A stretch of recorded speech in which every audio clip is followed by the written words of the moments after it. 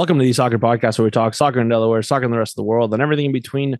My name is Sebastian, and this week I'm joined here by Dwayne. Going on, Sebastian. First week of Diamonds practice.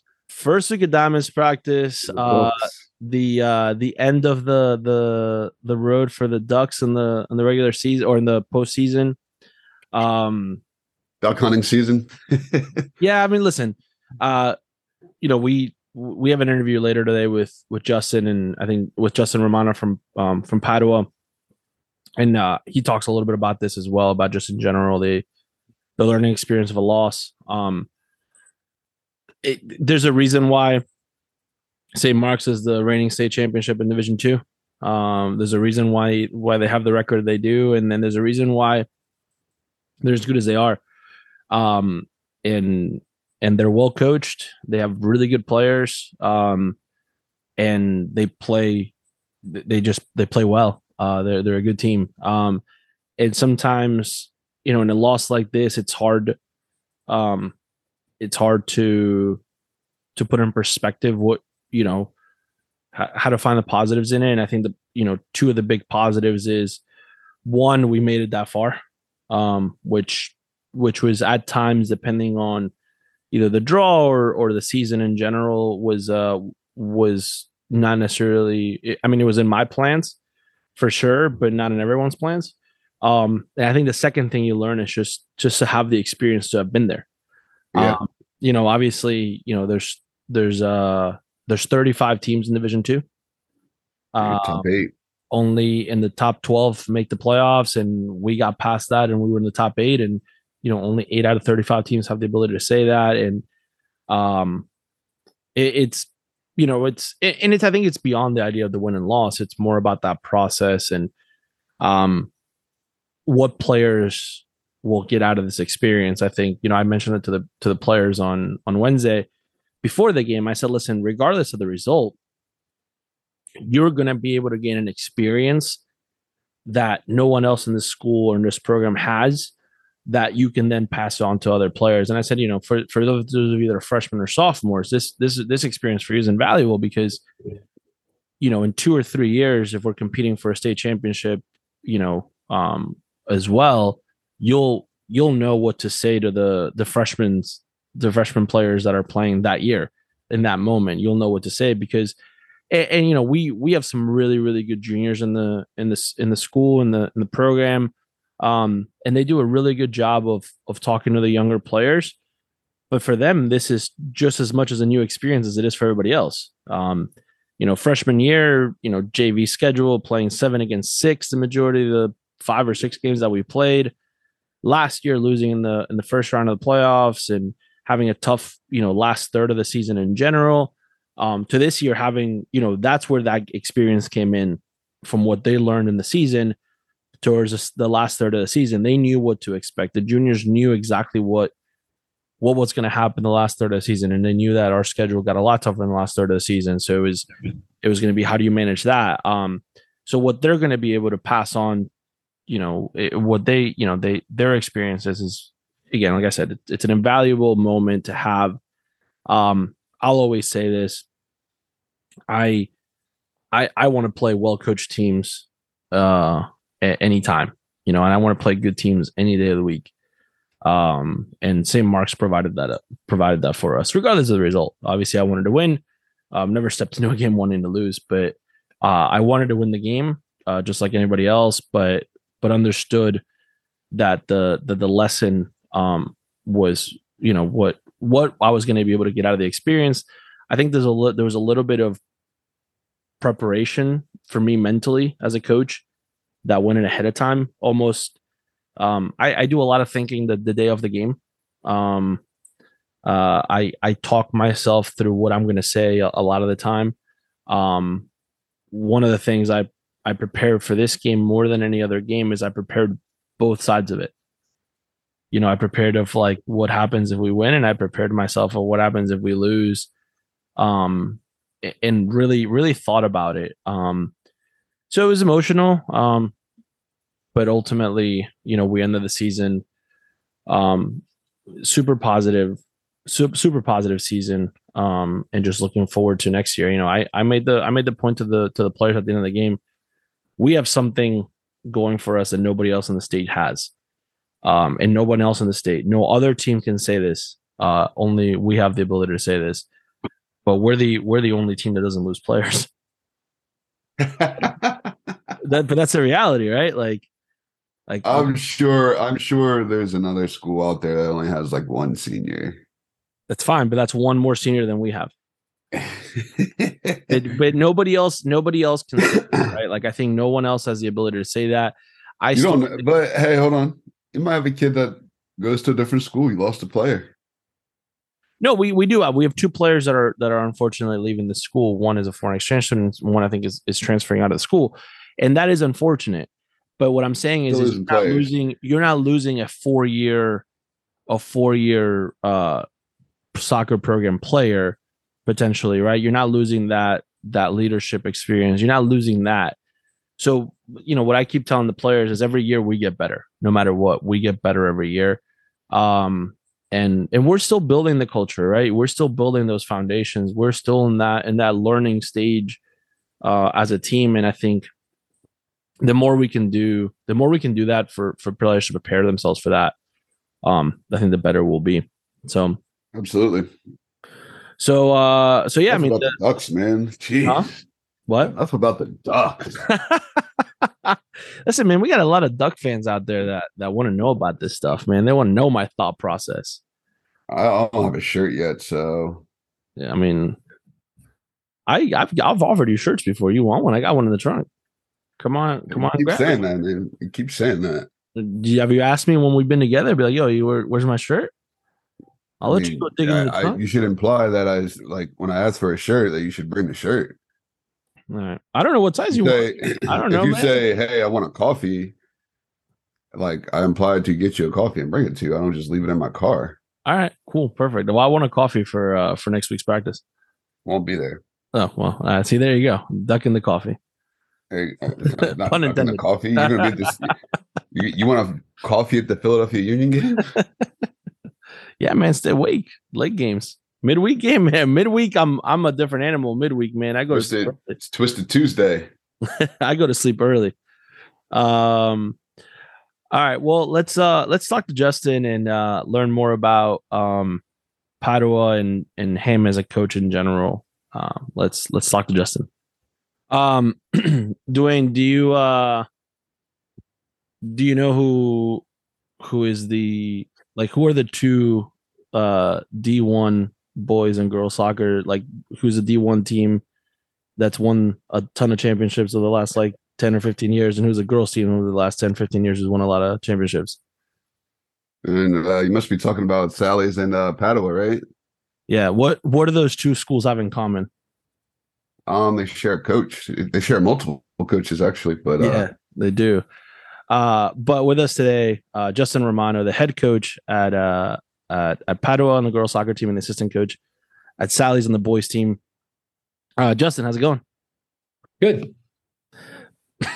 Oh goodness, I almost just passed out. But Justin is probably one of the people that over the years I've gotten to spend quite a bit of time on the field with, and I think our personalities kind of we see the world at times the same way, and we laugh at times at the same things, at times ironically or sarcastically, one way or the other.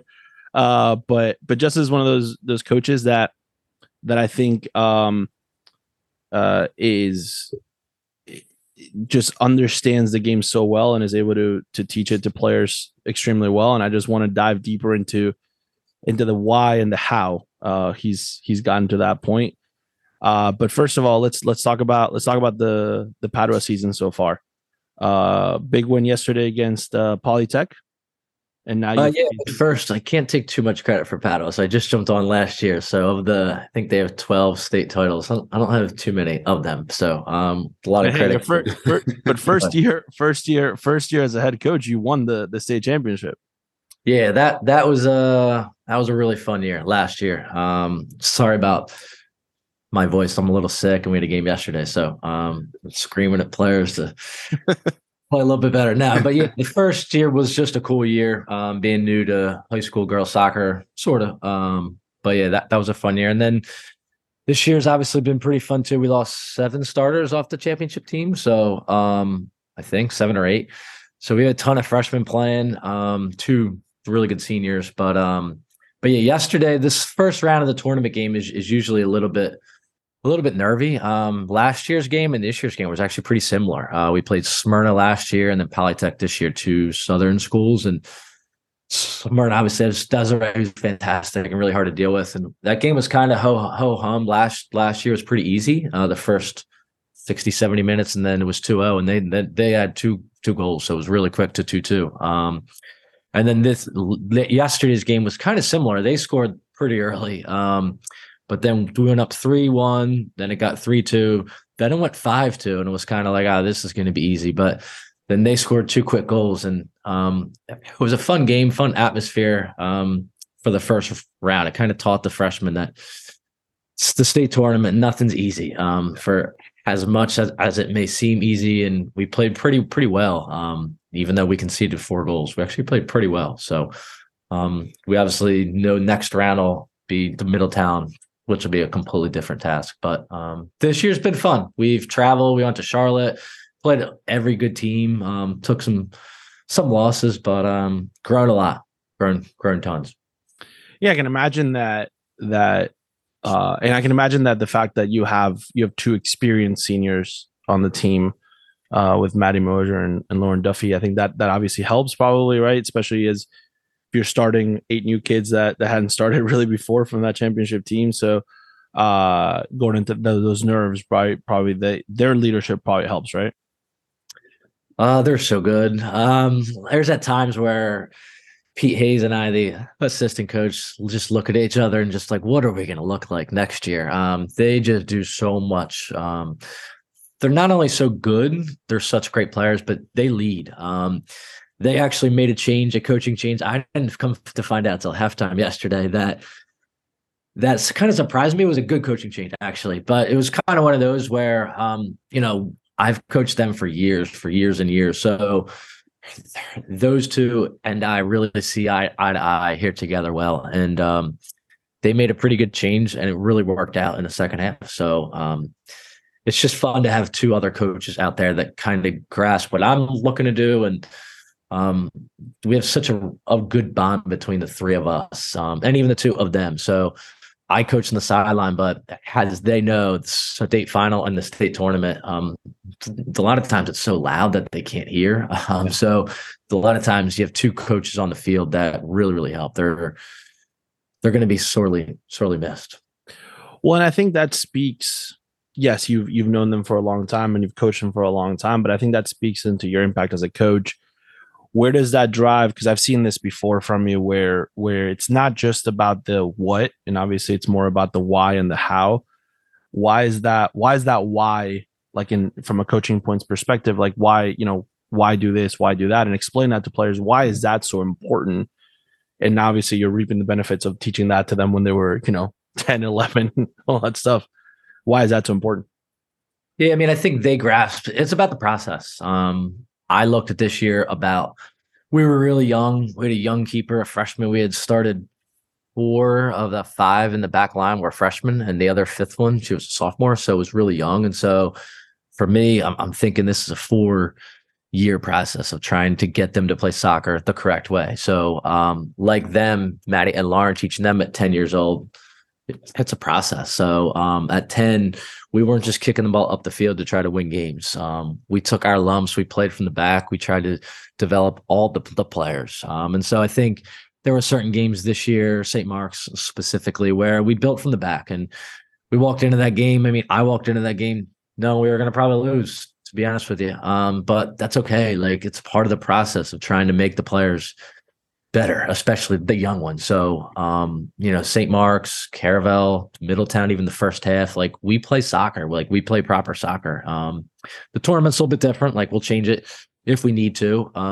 But I mean, the regular season for us is just about development. And I think I tell people and they look at me, it's like I'm funny, like I'm the weird one. I'm like, yeah, we really don't put much emphasis on the regular season. Because if you put all the regular season games and the tournament games and like really tried to win them all, like the girls feel pressure, and it's just a lot of weight on their shoulders to feel like they can't make a bad pass or a bad play. I mean, we gave up some of the worst goals this year, like 10-year-old goals that we gave up when you're coaching 10-year-old boys or girls. And that's okay. Like, that's fine. So we gave up one yesterday, to be honest with you. It was a 10-year-old goal, but that's fine. Like, it's part of it. So yeah, I think that's important. We give up goals all the time, and sometimes our reactions are just like, it is what it is. Like, go ahead and make the next play. Like, build. What's your response? I think the hardest part is when you don't get scored on and then you give up a goal, and it's like, we've never been in this situation, right? But if you give up a bad goal, and when you get to the state tournament time, it's like, all right, we've been in this before. We've faced this before. We know what to do. You start to see that experience. That's huge for kids. And I think, coaches, parents, and kids, like all three facets, have to understand that in kids' development. Like, goals are going to happen. It's part of soccer, but it's like, what's the response going to be?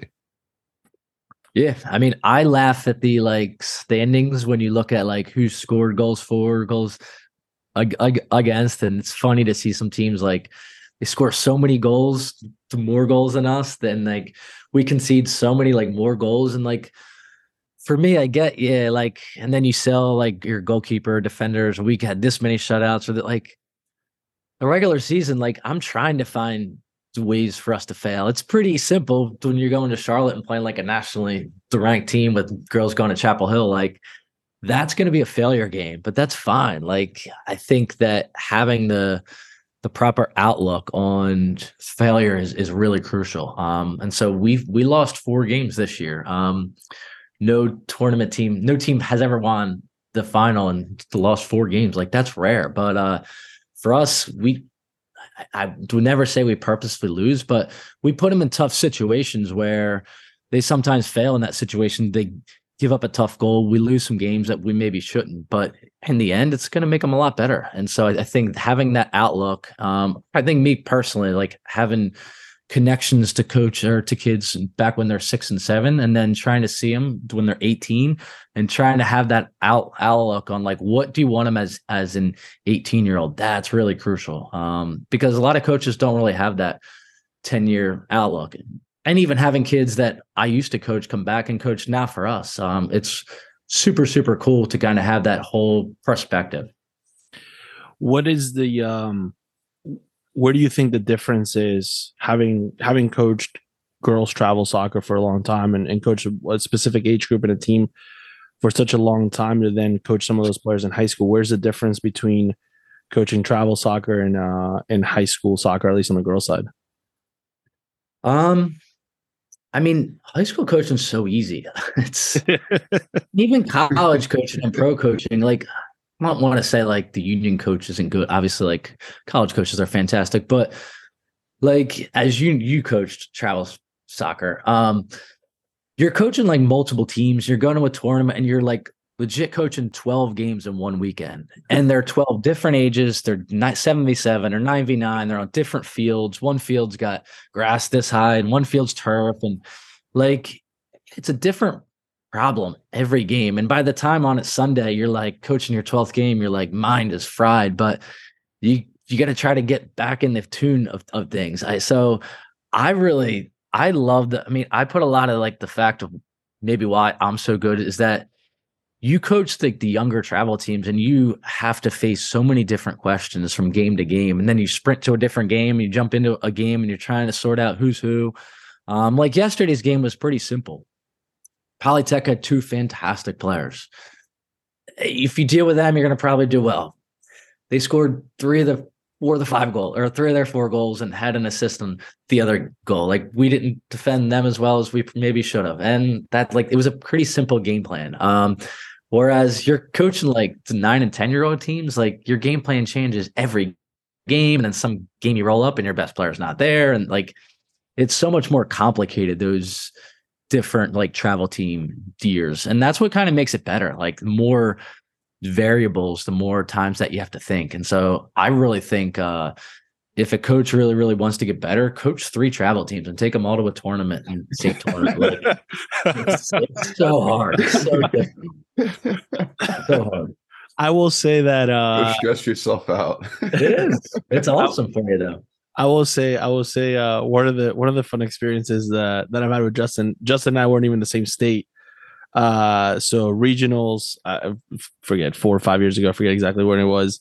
So for full disclosure, Justin has triplets. Justin and his wife have triplets. And the triplets were due the weekend of regionals. So my task was basically to upload all the film and make sure that Justin had it overnight so he could talk to Mosier to figure out what game plans to make. So that was an enjoyable experience. But I want to kind of go back and we'll get to I do want to talk about the triplets because I think that's one of the things we talk about in general, the idea of parenting and coaching at the same time. But let's go back to that, to where that passion from coaching comes from. Where did it start? When did it start? And when did you feel like, man, this is, because obviously you have a full-time job outside of that, but where did that spark kind of come from? It's a good question. It started in college. Ian Hennessy, who was the former Delaware coach, I was at Delaware in 2007. I was set for my senior year. He was coming in, new coach, great coach. We were all pumped up, and I won't forget it. I tore my knee at Kirkwood in like a men's league, like a week before preseason. ACL torn, my season was done. And I remember just thinking like, God, this really sucks not playing soccer. I'm just dying. Like it was my first real, like legitimate time that I had to miss time. And it was painful to watch your best friends be playing and just playing. It was really painful. And I remember just thinking, sitting out like, God, I can't get away from the game. And it's not even just about soccer. It's about competition. I just love competing. And so I think from that day, I actually was lucky. I'd never had surgery on it. It tore, but for some reason I went in and the doctor said, you're good to go back in. So like, I didn't play that season, but I was able to get back on and play like soccer, tennis, and just two simple stuff that I remember getting back on the field and just being so happy to play the game. And it was pretty much from then on. I remember coaching like my brother's recreational team when he was probably, I don't know, I guess it was 18. He was maybe 8. And then right after college, I called Scott up and said, do you have any soccer teams? And I actually coached our 3-year-olds. So Maddie Mosier, back when she was 3-year-old. So I got 15 years ago now, I was her 3-year-old coach. So I got 38, 23. Yeah. So I was right after college. I was her 3-year-old coach. So I did our 3-year-olds throughout college. So to roll it out on a Saturday at 9 a.m., not feeling great, but doing 3-year-olds. And then I'm sure I coached some B and C level, not great soccer teams, but just got experience. And so that passion like really began back when I couldn't play. And so now like I really feel for when players get hurt. There's been tons of players getting hurt throughout the high school season, tearing their knees. And it's just, you just feel for them. It sucks.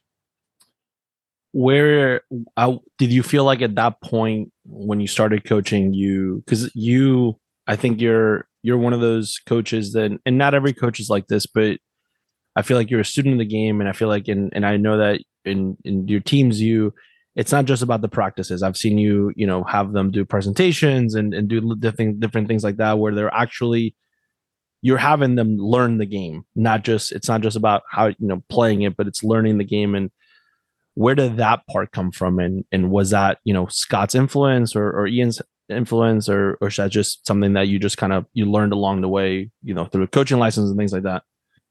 It's a good question. Probably all of it. I mean, my travel coach, Bujak, back when I grew up, Scott and Ian and tons of my coaches, but I was always really kind of never the best player. I played on a really good travel team and I had to really earn my way on. So I think from then on, I was like not the fastest, not the biggest, and kind of had to think my way through the game. And so that's kind of where I think you kind of see in sports, like the best coaches are usually the ones who aren't the best when they play, like Kerr and the Warriors. And then you see some of like the NBA guys who are trying to coach, like Larry Bird, and they're just so gifted that they don't have to use their mind quite as much. So I really had to use my mind because I really wasn't the best player. And so from then on, I was always shocked back when I started coaching about how I was like just disappointed that teams just kicked the ball.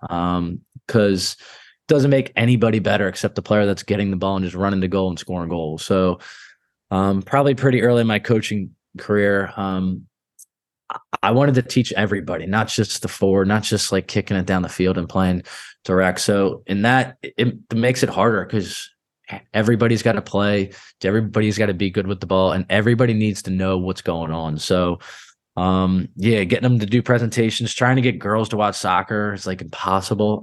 But we used to have them like they had to have a favorite team and they had to, send me highlights of the games and really anything to make them to become a fan of soccer for life. It's just not a 5-year thing, a 10-year thing. Like I really, really want them to play when they grow up and even coach, especially the girls. There's just not enough coaches, girls that actually coach. So, yeah. And then talk about, you have triplets, which is a lot because it's 3 at the same time, at the same age. Thank you.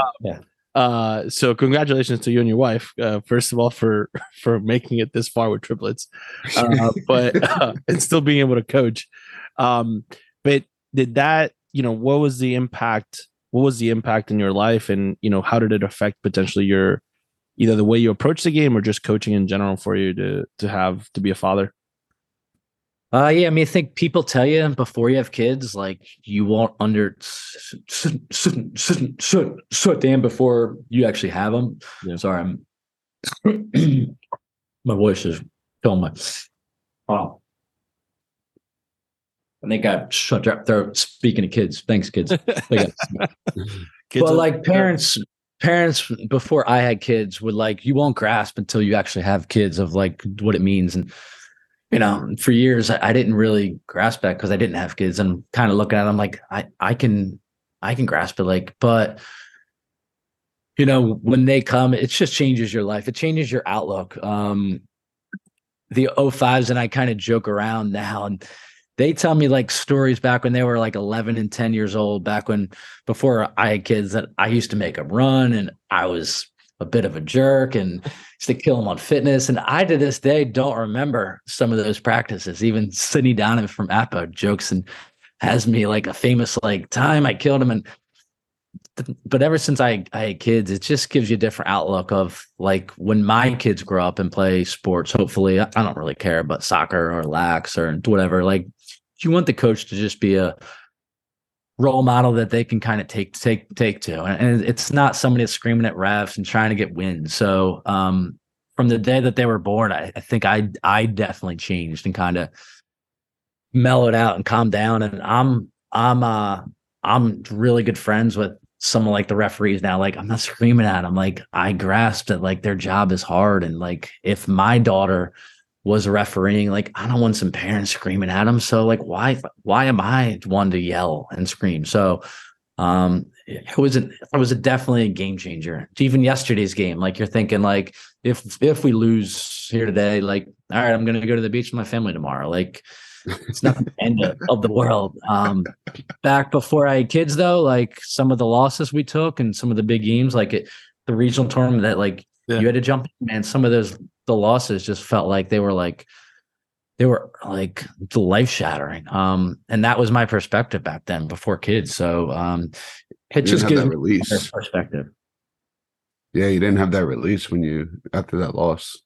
I feel that way sometimes. There was, I drove back the year before you're talking about. We lost in the semifinals of regionals in a PK shootout. Lauren Duffy missed the last penalty kick. Is in tears. I think we're all in tears. Everybody was crying in tears and tears and tears. And I remember driving back. I didn't listen to the radio. I don't think I talked to my wife for multiple days. Like I just drove 3 hours, just distraught. And like looking back now, like it's a soccer game. Like it's going to happen. Like it's such a good experience for them to have. And even me too. So, but now if that would happen, like we may lose next Wednesday night. Like I'm not going to go driving home, like all upset. Like we're going to give our best and hopefully win, but somebody has to win and somebody's got to lose. Like that's life. Well, I think the biggest thing, and I notice it too, and I've had my kids come out to the games and they come out after the game and they run on the field and I give them a hug and things like that. And I think the cool thing about having kids is that they're, for the most part, usually if they're in a good mood, they're your biggest cheerleader, right? Like they want you to have fun. They want you to, like, they get excited. Like my kids are like, did the Ducks win? We're excited for this and that. And yes, and if you tell them I remember last year, over the summer, Dwayne and I were coaching, and my daughter asked me how it went, and I told her, we had lost, and it was a tough game. And her reaction then as a 4-year-old was, well, you just got to go back and play the next game and just try harder next time, right? Like, and just that mentality of, like, first of all, kids have a short attention span from that standpoint. So, like, when you get home, like, your kids will care for about 30 seconds on how it went. After that, it's like, let's what are we doing now? Like, what's next? Like, how are we playing and stuff like that? So you have to have that short memory, because you don't have the ability to just sit there and, like, think about the game and stuff like that, because your kids want to play with you, right? And, like, and I think I think for me, that was the life-changing moment of, like, yeah, my kids care to a certain extent for about 30 seconds whether I won or lost. What they don't care is about my crappy attitude if we lost, right? Like, they don't want that. That's not something they're interested in. So I learned right away, kind of like what you said, right? Like, just yeah, I give myself the drive home, and then that's after that I gotta check out of it and flat out, like, say, all right, as soon as I walk through that door, like, it's over, it's done, like, move on, get to the next thing. And where does you've touched on this briefly, but I've seen you do this between 9 and 15 and 18-year-olds across the entire age range. Why is the technical foundation so important? Because I've seen you basically do activities and coach it basically throughout every age group possible. That technical foundation, even with the most experienced players, you still continue to push on that. But why is that such a big thing for you? Yeah, I mean, I'm a counselor here at Sally, so I talked to freshmen. I actually had a great conversation yesterday with a freshman. He's a baseball player, and we were debating what's harder in baseball and soccer and different sports. And I was like, well, our country is very, very hand coordinated. We're great at basketball, great at football, great at baseball. We have produced some awesome goalkeepers for soccer, but somehow we can't produce world-class soccer players. And some people, well, to play with your feet, it's really hard to be good with your feet. Like, it's like not many people are taught at a young age to, like, and my wife jokes around with triplets. She had to, I wasn't as good, but I mean, you're holding 2 kids and then you have a third one down here. Like, it's actually, she did a lot with her foot. Like, you have to with multiple kids, like, but, like, that's not our culture. That's not our country is very hands-on sports. So that's the foundation. And that's why soccer's hard. We get pushback all the time from 8-year-olds of, like, juggling's hard. Yeah, like, no duh, is juggling's hard. So is math. Like, one day you couldn't count to 10. Like, there was a day where you couldn't count to 10 or you couldn't do ABC. Like, it's all hard. Like, trying to learn's hard. Everything. So just because soccer and juggling's hard, like, that may take a little bit more time, but I think that's got to be pushed from a young age. Like, juggling and trying to get better. And like, I even assimilated girls to boys, is boys just do more. Boys try more. Boys see more on TV. Boys are doing, like, rainbows at 8 years old. And my question is, like, why can't girls do it? So we had a joke at our club this year. The first girl in our 9 and 10-year-old program to do a rainbow got the water ice for everybody. And, Drew, when you say it, it's like, hold on, a rainbow? That's impossible, coach. We can't do that. I'm looking over and going, the boys can do it. Like, boys are no better than you, the right, girls? And they're like, yeah, boys stink. I'm like, yeah. So why can boys do it? And you just think because you're a girl that you can't do it. And of course, you put some pressure on them and you say, do it, try it. Like, it took them 2 or 3 weeks. Boom, girl does it. Second girl does it. It's like, it's not that hard, but you have to make it fun. You have to maybe put a prize on the end, but they can do it. They can juggle. They can do things. So until you put pressure on them and one person can do it, it's hard. So I always thought on the best teams, they had 1 or 2 players that would just push the bar to here, and then everybody else had to get to here. Then they would push it to here. Then everybody else would have to get to there. So And just soccer at its core is played with your feet, which is incredibly hard to do. If you're a parent who's never played soccer, go try to juggle or dribble. Yeah. It's really difficult. It's really hard. So that has been the foundation and will be for hundreds of years here to come. Well, I think it's the idea of, can you get kids to be unconsciously competent, right? Like, There's that word. There's that word. But that's what it is, right? Like you develop. I remember I was reading a book. It's called The Sports Gene, and one of the things they talk about is, remember when Jenny Finch, the softball pitcher, one point took on like decided to like pitch against these baseball players, and they couldn't do it.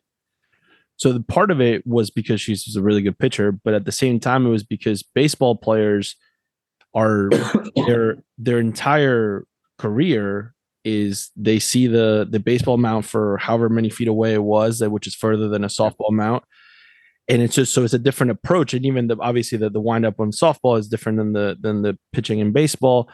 So it's that like you're developing those little small pictures in your head of what it's supposed to look like, right? They did that, was it Under Armour did that research project on Ronaldo, and they put him in a lab and they're sitting there taking, crossing the ball at him in corner kicks, and they turn the lights off, and this guy's still able to hit the ball because he knows exactly where it's going to land and all these other things. Like it's because he's processing all these things because he's become unconsciously competent with it. And I think the more you touch a soccer ball, the better you get at it, right? You develop that skill, like, receiving the ball with the inside of your foot, and how do you do this, and how do you do that, and how do you pass the ball, and like those small little details that then it's easier on the sideline or on the bleachers to go shoot it, pass it. Why can't you control the ball? Yeah, you go out there and do it, right? Like, I remember I do have in the corner. Like what? Shoot it in the corners, guys. Like, what do you think we're trying to do? Shoot it at the goal. Like, we're trying. It's hard. It's not that easy. If it was, then everybody would do it. I had a teacher in high school once. He didn't understand, grasp the concept of soccer, and he's like, I just don't understand. He's like, that ball seems so small in comparison to how big the goal is. And I was like, yeah, but you got a person in there who's not only that, you also got 21 other people or 18 or 20 other people trying to chase you up and down the field to make sure you don't get to shoot the ball, and you're also doing it with your feet. Like it's not like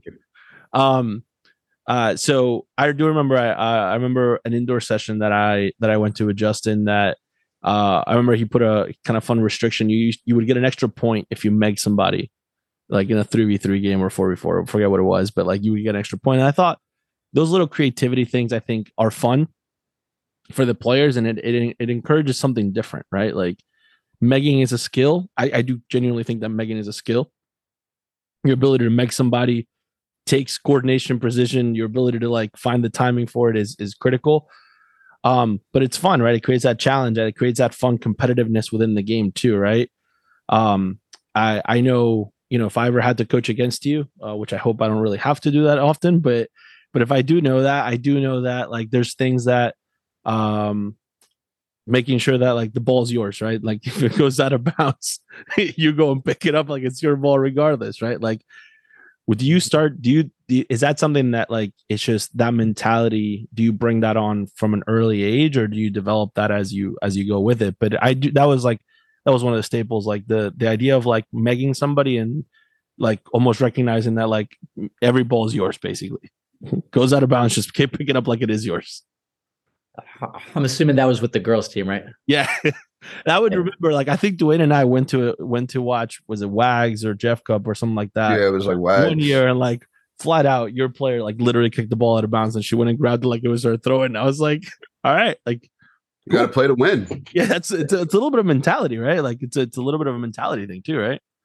Yeah, no, that's a girls thing too. It's like they're so passive. They're so like rule like oriented. Like I kick it out, it's her ball. Like boys, like they're lying all the time. Like they kick it out, you tell them no, and they're like, no, coach. I'm like, I'm telling you, you kicked it out. And they're like, no. I'm like, well, I may miss the call. And they're like, you did. I'm like, all right. But like the girls are.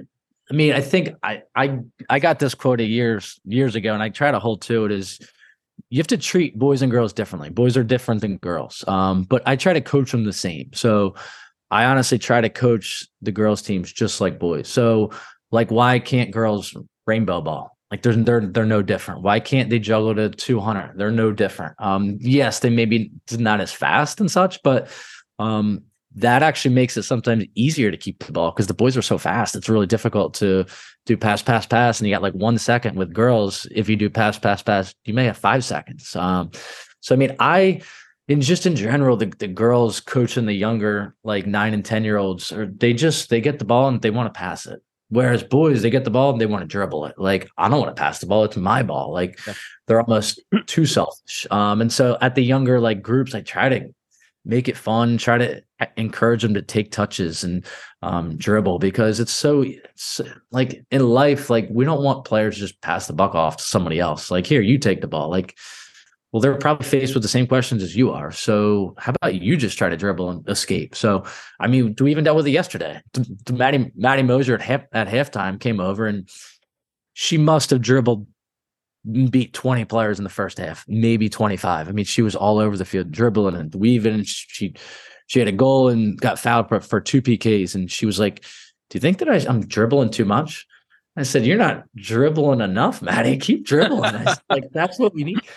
I said, like, where you dribbles maybe a different. She was dribbling to maybe too far out, and so we were talking about that. But I mean, and the thing for her is she's dribbled since she was 8 years old. Like, I don't want her to just pass the ball. Like, dribble, you take it.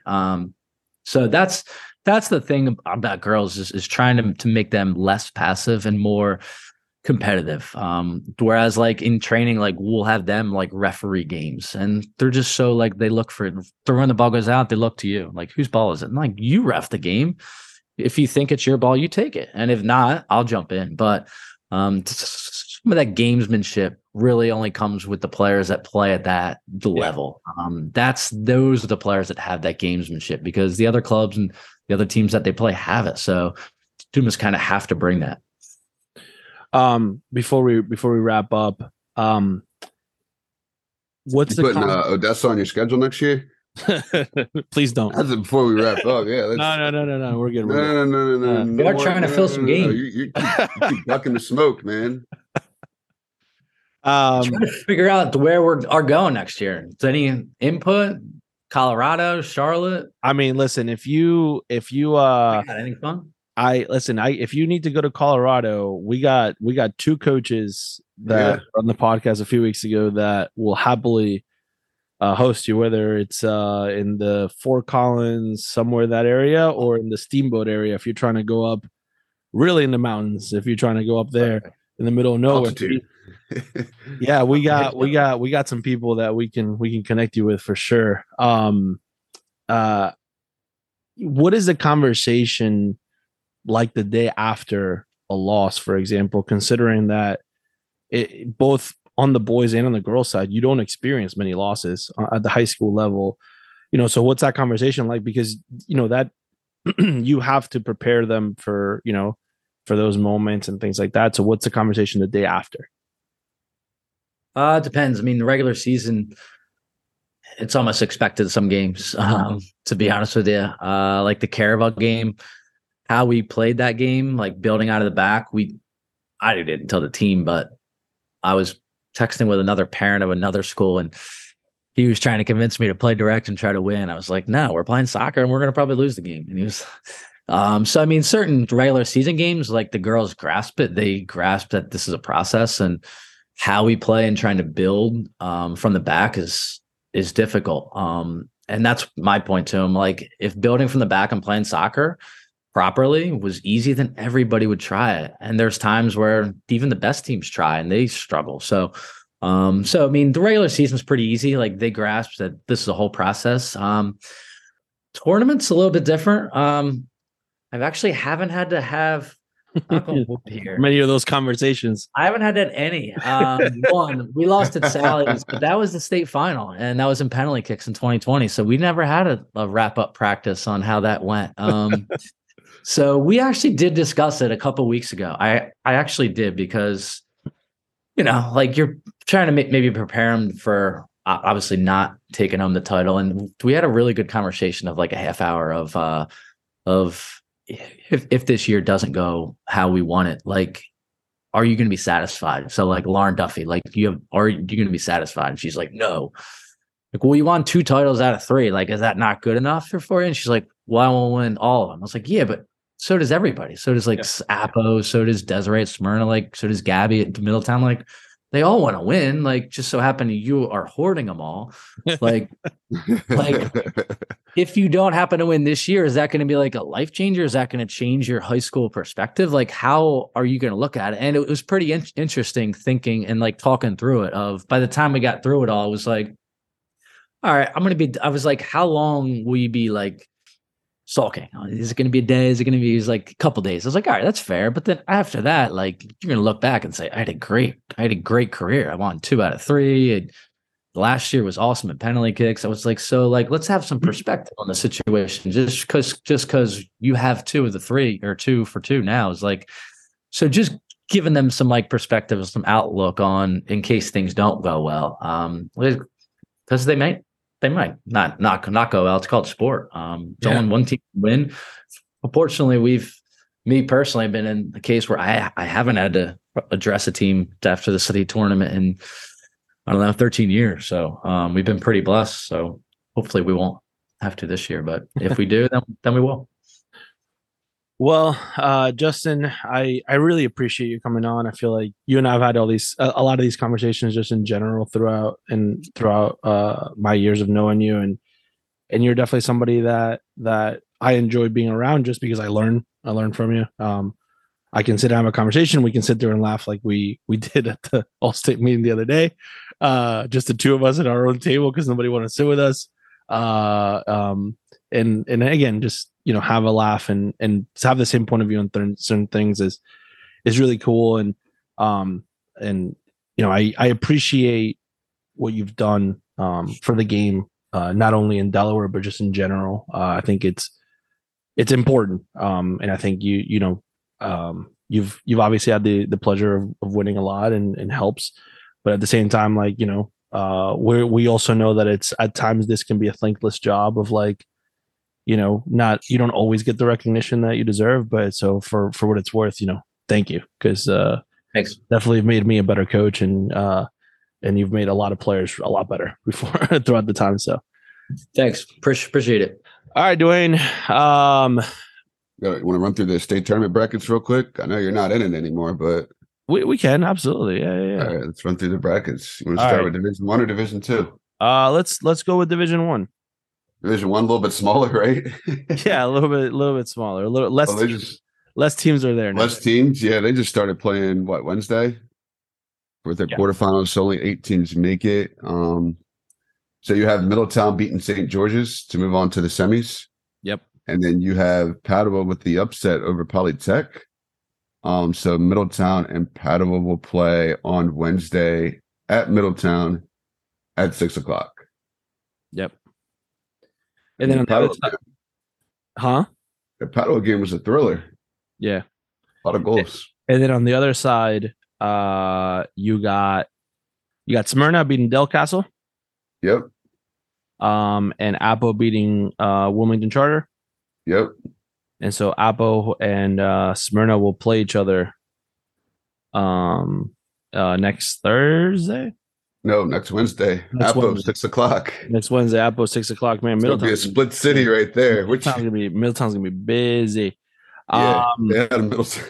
If you don't need to be there. There was no Smyrna Apo game this year. So this will be the first time that those 2 teams play each other. And so that'll be exciting. And the D2 side, Archmere. A lot of playoff games. Yeah, it's a lot of games going on. So Archmere beating Sussex Academy. And then they'll take on Caravel, who beat Indian River in double overtime in the last couple of minutes of double overtime, 1-0. And then on the other side of it, you have DMA. DMA lost Wilmington Friends. Wilmington Friends who beat DMA 3-0. And they'll take on St. Mark's. So there's your final 4 teams per division. St. Mark's must not have lights. They're the only team playing in a semifinal not playing at 6:00. Play on 4. Playing at 4. Yeah, they have to. Their field. Listen, that field is big. So it's got a lot of width to it. It's a very wide field. It would have been interesting if Odessa had a higher seed in advance. If you would have played at 6:00, and then it would have been Middletown, Apo, and Odessa playing at 6:00, all on the same day. Where's the loyalty? Where does the superintendent go? He live streams it, all 3 games from his office. He just goes home. He just goes home at that point. Yeah, he just goes home and just puts it on the TV. Yeah, that'd be funny. Yeah, that would be the only chance you got, right? Yeah, I mean, and then the finals will be on Saturday, June 2nd. Yep. Saturday, June 2nd. Isn't that Friday? Saturday, June 2nd. Saturday, June 2nd. No, sorry. Saturday, June 3rd. Saturday, June 3rd. So is it on the 3rd or is it on the 2nd? It should be Saturday, June 3rd. The finals are on Saturday. Well, the D1 tournament says Friday. Well, it should say Saturday because you got to give teams 2 days. You can't just give them 1 day and then have them play a final. So it should be Saturday. I don't know. That's above my pay grade. Yeah, it should be Saturday. All right. I have no ties. All right. Player of the match. Player of the match, man. It's not Josie Altidore. Did he end up coming on? He got in. He got in. All right. He pulled a hammy pressing. He's playing as the number 10. Oh, okay. Go ahead. Who's your player of the match? Player of the match. Gotta go to boys. Man City winning the title, coming back, cutting down that lead against that team, Arsenal. Arsenal. Oh man, Arsenal losing the title. Fields is not gonna be happy. Oh man, shout out to Fields. Yeah, shout out to them. Coming back and winning the title. Shout out to the USA U20s. They look good in the second half of their match on Monday. Yeah, maybe Monday. I think they play again today. I think 5:00. Yeah, 7. Something like that. Argentina plays at 5. USA plays Slovakia at 2. Oh, at 2. So it's 2 and 5:00. The games. The last group stage. We got that early. Yeah, you guys got the after lunchtime, after dinner time. Yeah, man. That's it. Yeah. We've been. It's gonna be a party in there. We've been filling stadiums, man. I mean, the U.S. isn't filling the stadium, that's for sure. There's a lot of family and friends there. No, there's a lot of people. Like just in general, Argentinians are coming out to a lot of games. Oh yeah, there was a lot of people at the Iran Tunisia game. I mean, they're probably giving away Iran and Tunisia tickets because nobody's coming out. You know what I mean? Like it's not the World Cup. Quick thing about. Did you know what's new in the Under 20 World Cup? No. So the VAR is now any final decision made by a VAR, is being broadcasted to the entire stadium. Like the referee, like basically like American football. Oh yeah, the referee is sitting on the. Fiji lost his mind. He was trying to make a substitution. I think one of his players was hurt. He was like, fourth official. Hey, wake up. He's like, you're going to have a conversation or can I make a substitution? I was like, hey, settle down. And he's like, do your job. So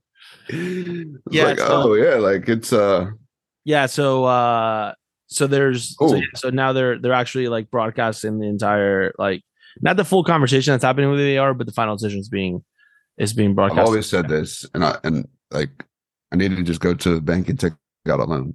Like HBO or somebody, like one of those networks where you can like stream or you can just watch whatever, like unfiltered, should like mic up the players and the coaches, and you pay for this subscription and you can watch the games on like HBO, and then like you get the real I want the unfiltered version. Yeah, I want to see a coach go in there and break a clipboard. Like I want to see those things, like in all the sports too, right? Like I think obviously football is probably the most like animated, but like it'd be pretty basketball cool. Does it? Basketball has it. They're mic'd up. Players are mic'd up during the games. Yeah, but it's filtered heavily. You're definitely getting the censored version. Like I want to see the coach go in there and break a clipboard. But why do we have to put it out to be aggressive with it? All right, I want to see the coach go in there and motivate his team to come back from being down 3. There you go. Right, that's a better thing. Like, shouldn't be breaking clipboards. There's literally a Safe Sport like page about that.